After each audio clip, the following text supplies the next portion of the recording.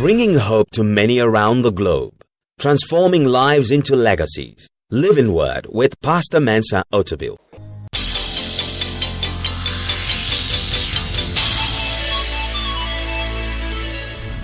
And now, today's word. Today we're going to look at a story that is very compelling, because many times, we want something from God, we desire something from God, and we come through obstacles, and then we give up, and we don't push through again, and so we don't receive what we started to receive from God. My message today is simply titled, How Great is Your Faith? How great is your faith? How far are you ready to go in your walk with God? How far are you ready to go to believe God for a miracle? How far are you ready to go in your determination about your walk with God? How great is your faith? The story is in Matthew's Gospel, and it's in chapter 15 of Matthew's Gospel from verse 21 to 28. At this point in the life of Jesus, he's facing a lot of resistance to his ministry among the Jews. And so Jesus moves outside of the Jewish areas and goes to the Gentile areas. And basically, he goes there to keep away from the public light. And so people would just stop attacking him, and then he would come back again. So he moves to the non-Jewish areas just to have some time of respite. But then he has an encounter there from people who don't want him to rest. Because one thing I've noticed in this ministry is when you want to rest, people will make sure you don't rest. So Jesus has this encounter with a woman who doesn't want him to rest and hide in secret. So let's read the story. Matthew chapter 15, verse 21 to 28. Then Jesus went out from there and departed to the region of Tyre and Sidon. And behold, a woman of Canaan came from that region and cried out to him, saying, Have mercy on me, O Lord, Son of David. My daughter is severely demon-possessed. But he answered her not a word. And his disciples came and urged him, saying, Send her away, for she cries out after us. But he answered and said, I was not sent except to the lost sheep of the house of Israel. Then she came and worshipped him, saying, Lord, help me. But he answered and said, It is not good to take the children's bread and throw it to the little dogs.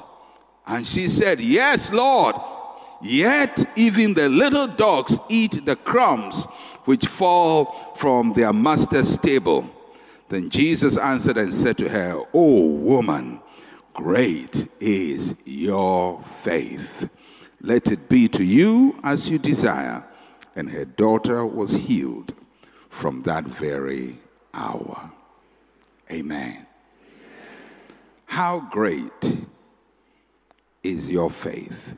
The people Jesus described as great people who had great faith were not his disciples. In fact, when he talked about the faith of his disciples who had been with him, been around him, heard him for so long, seen his miracles, seen his power, he would ask them, Where is your faith? Or, O ye of little faith. But he's talking to people who are not very close to him, have not seen too many of his miracles, and he describes them as people with great faith. The other person that Jesus described as having great faith, was the centurion, who was also not a Jew, was not a follower of Jesus, but Jesus described his faith as great faith. How is it that people who go to church for all their lives have very little faith? And people who just come in and just start the Christian walk or just encounter Jesus have great faith. I think there is something about familiarity that makes us lose the immediacy of the power and presence of God. This woman is described in the Bible as a Canaanite. Mark's gospel describes her as a Syrophoenician woman. Whichever you take, it means she is not a Jew. But the reason Matthew describes her as a Canaanite, because she belonged to the larger Canaanite group.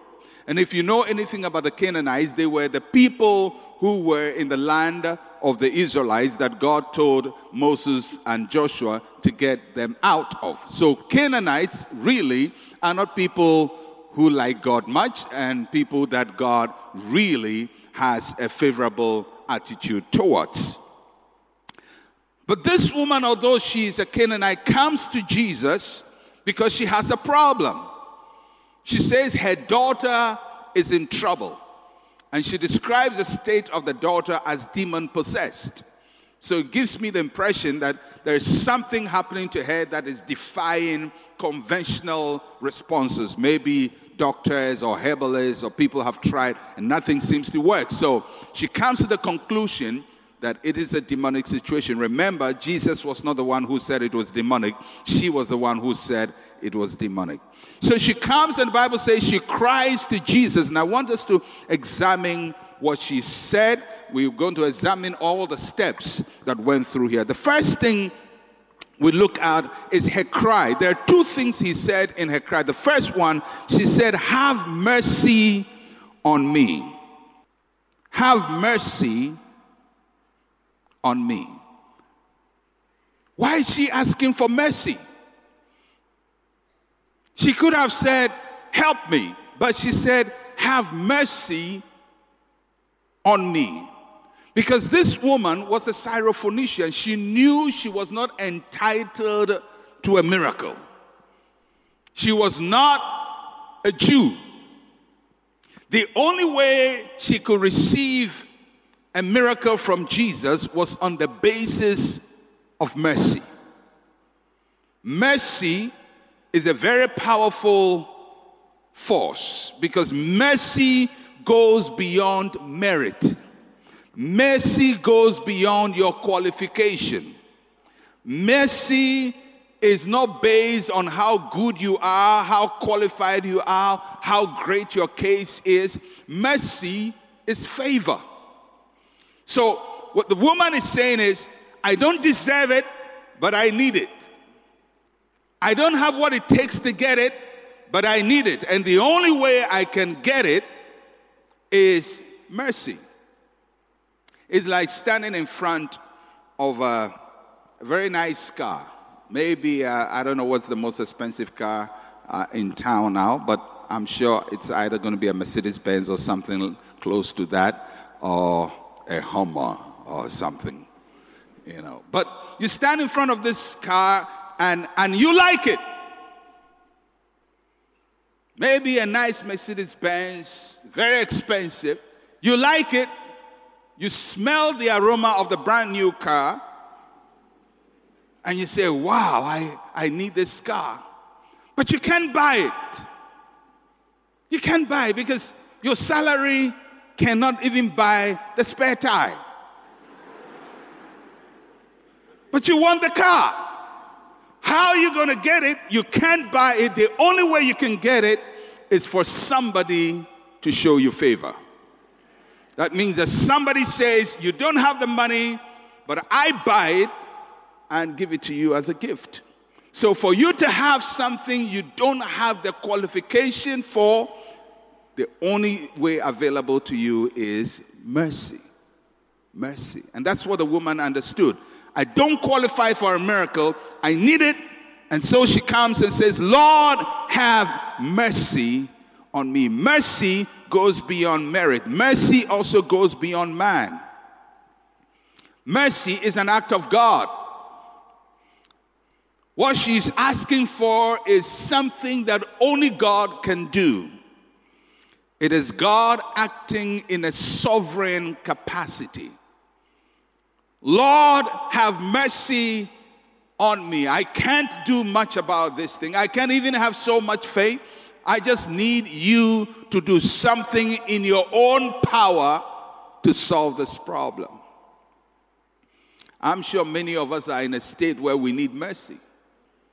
I don't know about you, but I need mercy. Because there are things I need from God that my faith is not even strong enough to claim. Beyond faith, there is mercy. And you can say, Lord, I believe. My faith is small, but you are merciful. I believe that God is able to give you something beyond what you merit, and He's able to give you something that no man is able to give you. And it is on the basis of mercy. I want you to keep that in mind. She approached Jesus and she established the terms of engagement. This is going to be based on mercy, because it plays throughout the whole story. The second part of what she cried about, she said, "O Lord, Son of David. O Lord, Son of David." Now, it was a very strange thing for her to say that, because she's not a Jew. The Jews were the only ones who had a right to expect a Messiah, or knew that the Messiah would come from David. But this woman somehow also knew that Jesus was the Messiah, because that phrase, "O Lord, Son of David," is a messianic title. She acknowledged that Jesus is both Lord and she is man, Son of David. So let's look at those two statements. "Oh Lord," what does that mean? It means that you are the creator, you are the ruler. This refers to God who is above everything. She recognized that Jesus was Lord. Jesus was above. "Oh Lord, you are above. You are great." But not only that, he also called him Son of David, meaning you are with us. So the one who is above is with us. Emmanuel, God, the one who is above, with us. What she stated was a profound theological fact, that Jesus is both Lord and man. He's both Lord and Son of David. He's both above and with us. He's with us, but he's above us. He's above us, but he's still with us. And she had this profound understanding that this man who is walking by in this village is God. But not only God, but he's man. Remember, it took a long time for the disciples of Jesus to come to this realization that Jesus was the Son of God.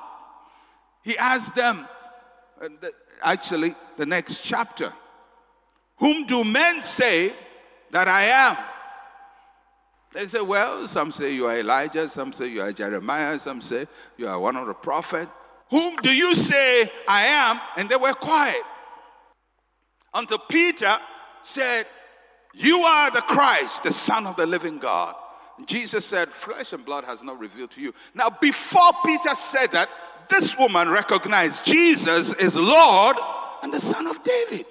So there is something profound about this woman and her attitude towards Jesus. She has a problem. She's not a Jew. She's not part of the people who have access to God's miracle, but she has a revelation of who Jesus is. The basis on which you approach Jesus will determine the basis on which he deals with you and what you can receive from him. Now, you would think that Jesus will hear this great confession. "You, Jesus, Lord, Son of David, God, man." And you would think Jesus would turn around and say, "Wow, everybody listen, this woman has caught a revelation." But she's proclaiming this confession for Jesus to help her. But she faces three barriers. And interestingly, the barriers were not created by people, it was created by Jesus. You see, when you have a problem and your opponent is the devil, you can talk to God about it. But when you have a problem and your opponent is God, whom do you talk to? When you want a miracle from Jesus and Jesus is giving you a tough time, whom do you go to and say, help me? When you have a storm, you can talk to Jesus. When you have only 5 loaves and 2 fish, you can talk to Jesus. But when Jesus says, I don't want to deal with you, whom do you talk to? And that was the problem of this woman. Jesus is the one who is frustrating her efforts. So she comes with this confession, Jesus, Son of David, Lord, Son of David. And she faces the first barrier. The first barrier is what I call the silence barrier. The silence barrier. The Bible says he answered her not a word. Now you get from the story that this woman didn't just say it once. Lord, have mercy on me, Son of David. She didn't just say it once. She just kept saying it. If you actually read Mark's account, she said it from town to the house. Wherever Jesus was going, she's shouting and claiming, Lord, Son of David, Jesus, have mercy. And she kept on till Jesus entered a home. So it's a long time, and she has this silent barrier. And that is very uncharacteristic of Jesus. Because when you read the Bible, Jesus was very instantaneous in responding to people's requests. When people come to him, they say, Lord, help me. He helps them. He doesn't say, wait. There are a few times in the Bible that he hesitates to respond to a request. And all of that, he did it specifically to get greater glory. The first was Lazarus. Lazarus, the Bible says, they told Jesus, Lazarus is sick. Come and help him. And Jesus just spent a couple of days. And then later on told his disciples, Lazarus is asleep. Let's go and wake him up. He waited till Lazarus died before he went. And he didn't do that because he didn't want to help him, but he wanted to show greater glory. Everybody say greater glory. I just believe God wants to show greater glory out of your life. The second instant was a man called Jairus. And Jairus brought his daughter, came to Jesus and said, my daughter is sick. And instead of Jesus going to heal Jairus' daughter, he's hesitant. I'm not just hesitant, but he delays his going. And in the process, so many things are happening. A woman with an issue of blood comes to touch him. He gets healed. And people are touching him. Jesus is teaching and so on. And then some people come and say to Jairus, don't bother the master any longer. Your daughter is dead. And Jesus says, fear not. Fear not. He delayed. He didn't answer instantly because he wanted greater glory. Somebody say greater glory. Say, God will work a greater glory in my life. Now that is what is happening here. Jesus did not respond. It's uncharacteristic. And anytime Jesus does anything uncharacteristic, he does it because he wants to prove a point. He wants to teach a very profound lesson. So we have to find out what he wants to teach. There is a silence. Silence. But as I said last week, God's silence is not his rejection. God's silence is not a rejection. The interesting thing is that when Jesus is silent about what is going on, the disciples are the ones who are acting, and they are saying, Lord, this woman is troubling us. No, the disciples of Jesus, they were human beings. And no matter how much, they saw compassion, they just didn't understand it, Lord, this woman, she's bothering us. She's in the church. She's there every time you get out. She's standing there every day. She's there. She's following us. Jesus, Son of David, Son of David. Tell her to go home. So not only is Jesus giving her silence, but the disciples really want to get rid of this woman. She's a nuisance. And apart from that, she's not a Jew. She's not a church member. She's not part of us. But God's silence is not a rejection. Just because you can't hear him speak doesn't mean he's abandoned your case. Normally in the Bible, God's silence is a test of faith. God wants to know how far you want to go, how deep is your faith.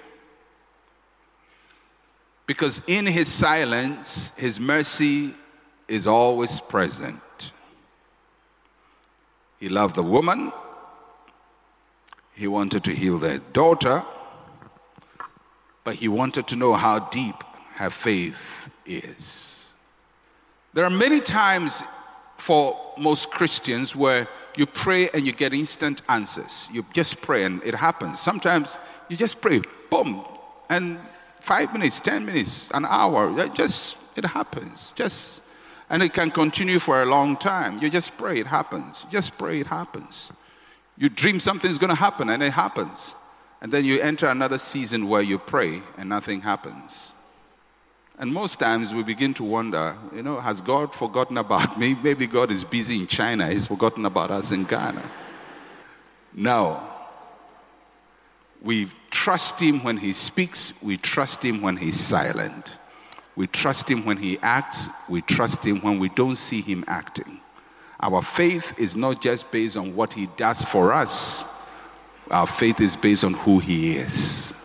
We trust him because of who he is. So this woman faces silence. Now, let's face it. If Jesus gives you silence treatment and the church members want to sack you, don't you think the wisest thing to do is just pack your bag and say, I don't like this church. These people, they are not friendly, And she will have a case if she goes and says, these Jesus people, they are not friendly. They don't like people.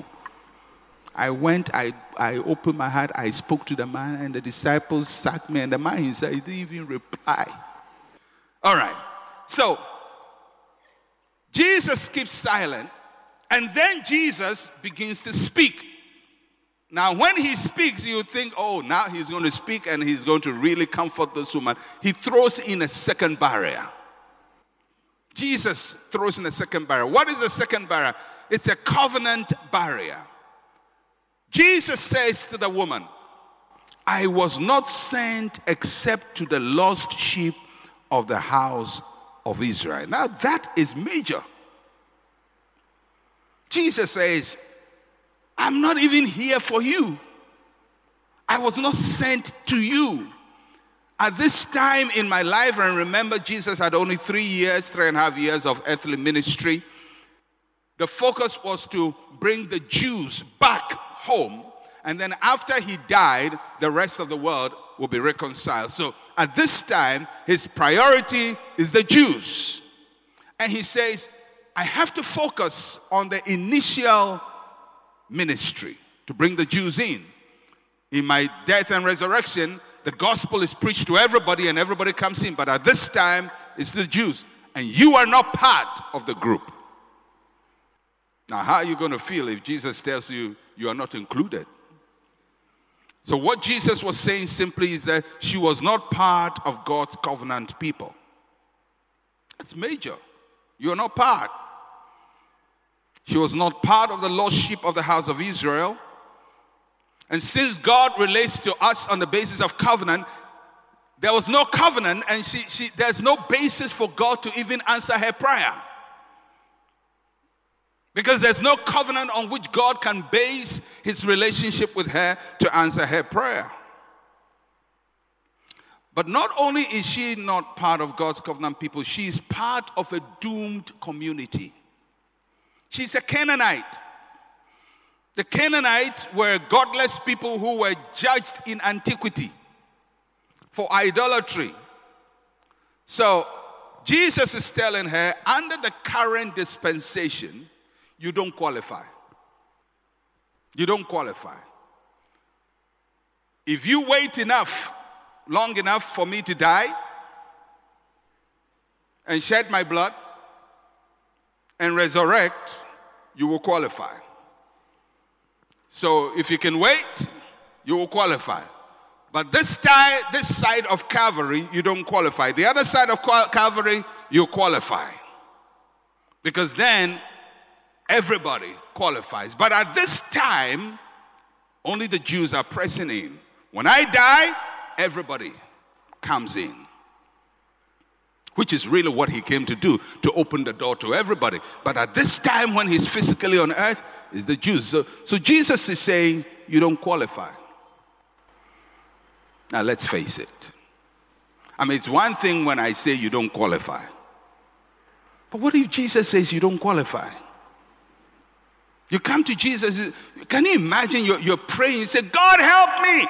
And God speaks and says, hey, I am the Lord God, and you don't qualify.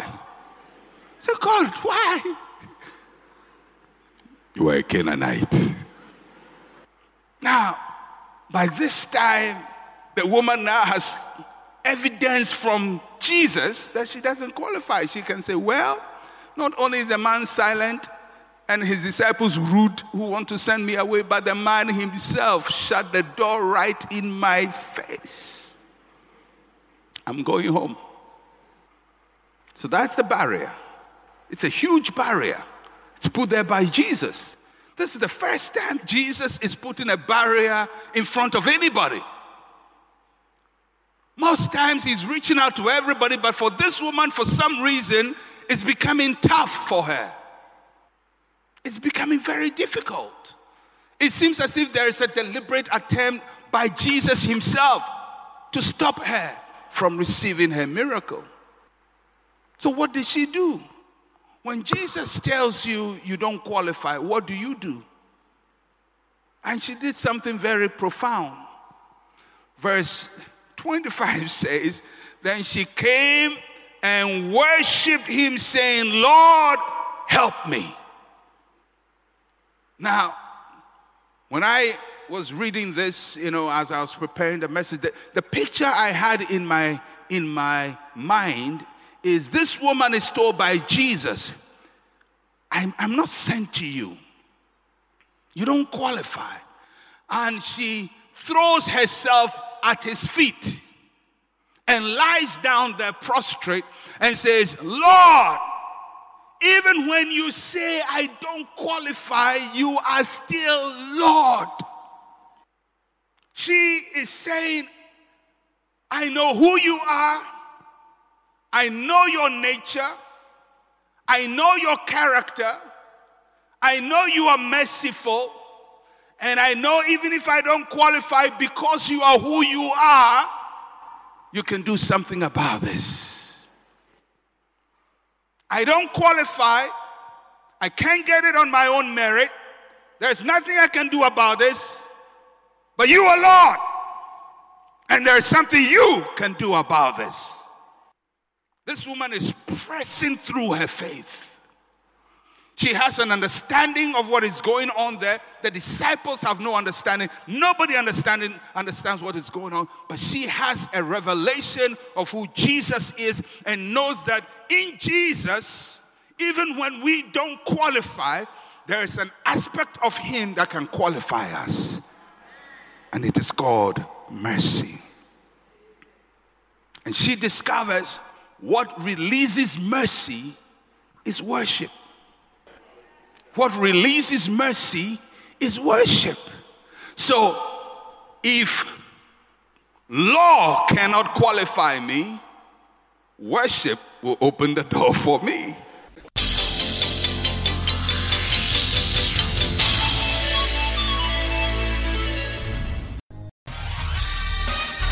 Thank you for listening to Living Word.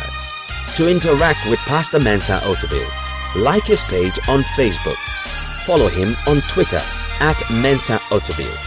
Email otabil@centralgospel.com or call +233 302 688 000.